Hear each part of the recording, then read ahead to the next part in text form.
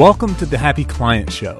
This is the weekly podcast dedicated to helping inbound agencies master the art of truly delighting their clients. This episode is brought to you by Do Inbound, the project and process management platform built by an agency for agencies. Learn more at doinbound.com. Now, here are your hosts, Ben and Andrew.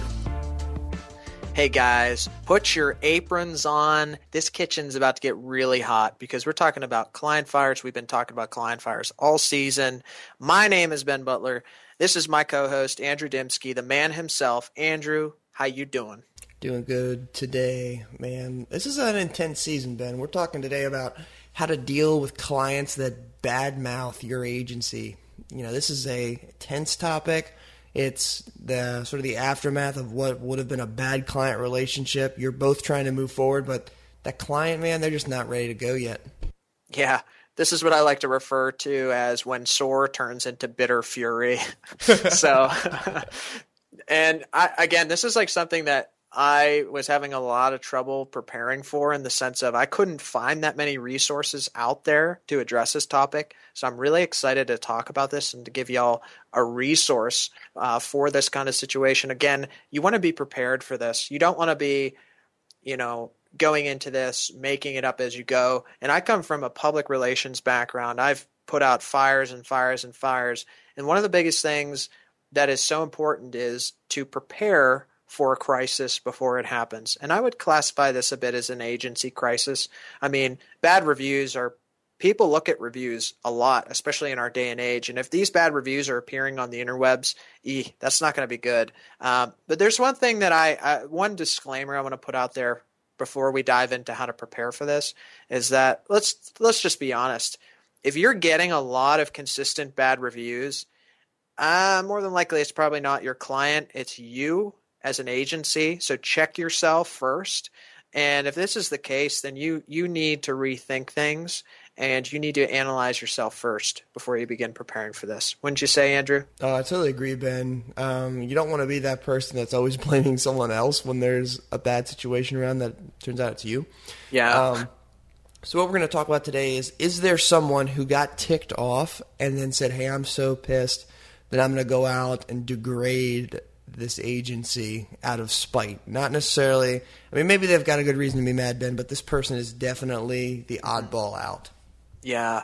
And this, honestly, if you're running a good ship, this probably isn't going to happen very often. But what happens if it does? Again, being prepared. So here we go. Step one. And this is a lot inspired by my PR background and some crisis communication. Again, it's all preparation. So be on the lookout. Step one, stay on the lookout. A lot of former clients who threaten to badmouth you or write reviews are mostly full of hot air, and that's just the truth. I mean, how many times have you been sitting in a restaurant and you were really upset? How often did you actually go out and fulfill to write that bad review? I'd be willing to bet 99% of the time no, but there is that 0.1% where you feel compelled. So be on the lookout, and when you see them come in, here's what to do about them. Step two, Andrew, what is step two here in this process? Well, we're going to respond to those bad reviews. We want to engage that conversation because I think it just gives it more truth. If it's sitting out there, even if it's one bad review, it's all by itself. That gives me a sense of doubt as I read it. So I like to engage with that and have a conversation around that, whether it's on a public forum or if it's directly to that ticked off previous client. You guys can determine that, how you want to manage that as an agency. I would definitely say I'm a fan of a public reply, just so that the world sees that you've engaged with that person. But you got to respond to those bad reviews. They're not just going to go away, Ben, if you ignore them. Yeah, and to point back to PR, what happens if a reporter asks you for a comment on something and you say no comment? Yeah. Wow. You never say no comment, and you never not respond to these, especially because people are going to find this response or this review. And so you're not even really writing this review or this response to that bad review. You're not even writing this for the person who left it. You're writing it for the person who finds that bad review. And so in my search, I did find one helpful piece from the internet, and it's from a site called Millo.com, which I will link. And here's a little script, and I'm not going to read it verbatim, but here's an example of a response to a bad review. It's, "Dear Mr. Prospect, sorry you had a bad experience," and then go into the reason why it's not okay. "Unfortunately, you had some demands which our firm wasn't prepared to accommodate. While we understand that limitations can be frustrating, we ask that you please try to keep your temper under control in the future." And then to kind of talk about what happened. What's the other side of the story here?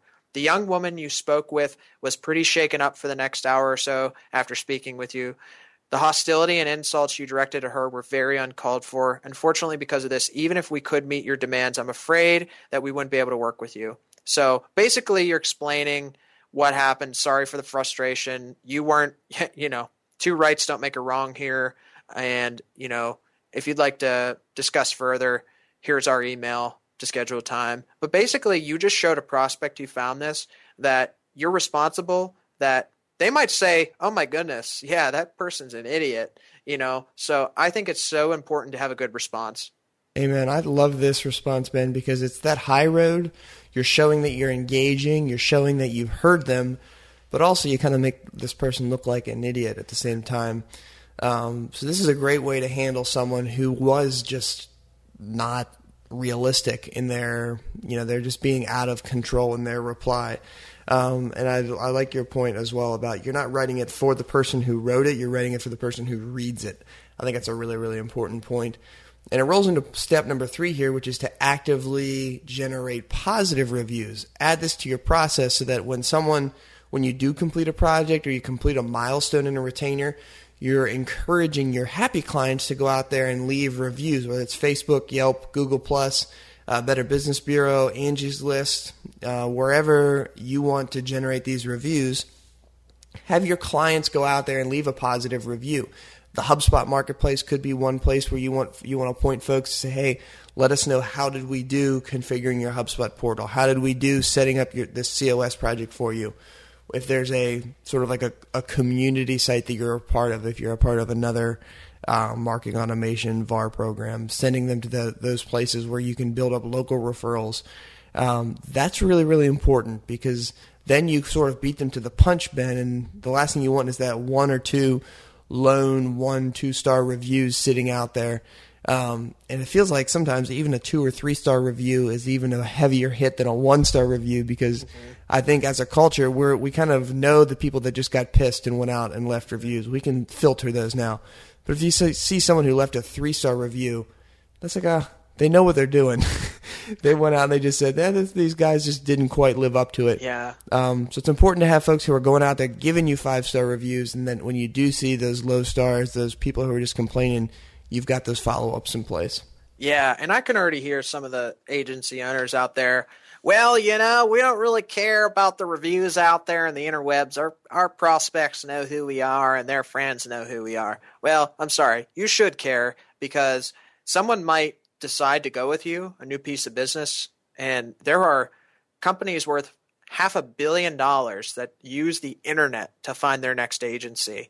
And what happens if they find a bad review? So you should be gathering your reviews for new business purposes and just to lessen the blow of a bad review. And like Andrew's saying here, it's that 1 3-star that gives you the 3-star that might turn away that really good prospect. And especially, we're talking inbound agencies a lot here. And so inbound is digital. It's people are finding you and researching you online. So you have to be building a good presence and have your reviews there. There's really no excuse to not gather your testimonials, and not just that, but to put those testimonials as many places as you possibly can. Facebook, Yelp, Google+, Angie's List, the HubSpot Marketplace, Better Business Bureau, and all those places. It's really gonna help for business, but also for a situation like this. So that's a bit of preparation and prevention.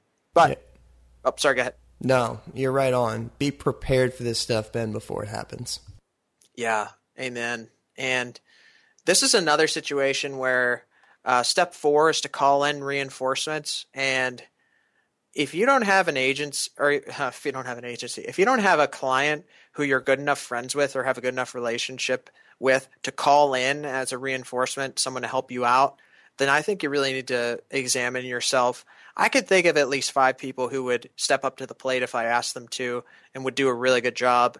And basically this method is to instead of you responding, you could have a client respond, or a former client who, and basically what they do is they respond to that and counter the experience with their experience, and maybe even link to a case studies page, or to something like that. This is so powerful, is that and this happens a lot, on Facebook and things of that nature, where people are just absolutely tearing stuff down, and the following comes and says, "Nah, that's not, it must have been you. I'm sorry. I mean, we had a great experience." I think that's an undervalued tactic. So you want to definitely have some friend clients who are really going to step up to the plate for you. That's good. The last step then, the most extreme, consider legal action if defamation is happening. And here you obviously want to consult with your attorney before you make any steps like this. But sometimes, Ben, it just goes too far. And someone is just, they are maliciously trying to degrade your business. They're going out there, maybe they're harassing your current clients. If you've got clients listed on case studies on your website, or you've got logos listed of companies you work with, maybe they're actively going after these people. This is a time to think, should we make this a legal matter? This is a very intense situation to be in. You don't want to rush straight to this, but this is the last step here, and you want to at least have it on the plate and have a process in play. If we see someone like this, here's where we're going to go. Here's how we start the conversation, and we initiate action like this. Yeah, and again, this is one of those situations. Have a plan. Be prepared. And you might be sitting there out there right now saying, "This will never happen to us," but there's always a possibility, and so you got to be ready. And again, I think for all of this, dealing with a badmouth client is to come prepared. Have a strategy for the situation. Really equip and build on these, and I promise you'll be on your way to not only a more fruitful business, but a more fruitful and enjoyable life. Thank you for listening to the Happy Client Show. You can find the notes for today's episode at doinbound.com/happy. That's doinbound, all one word, /happy. Today's show is sponsored by Do Inbound, the world's first process and project management platform built specifically for inbound marketing agencies. Learn more at doinbound.com. If you enjoyed this episode, be sure to subscribe on iTunes and leave us a review of the show to help spread the Happy Client Show vibes. Until next time, remember, life is a journey. Keep moving forward.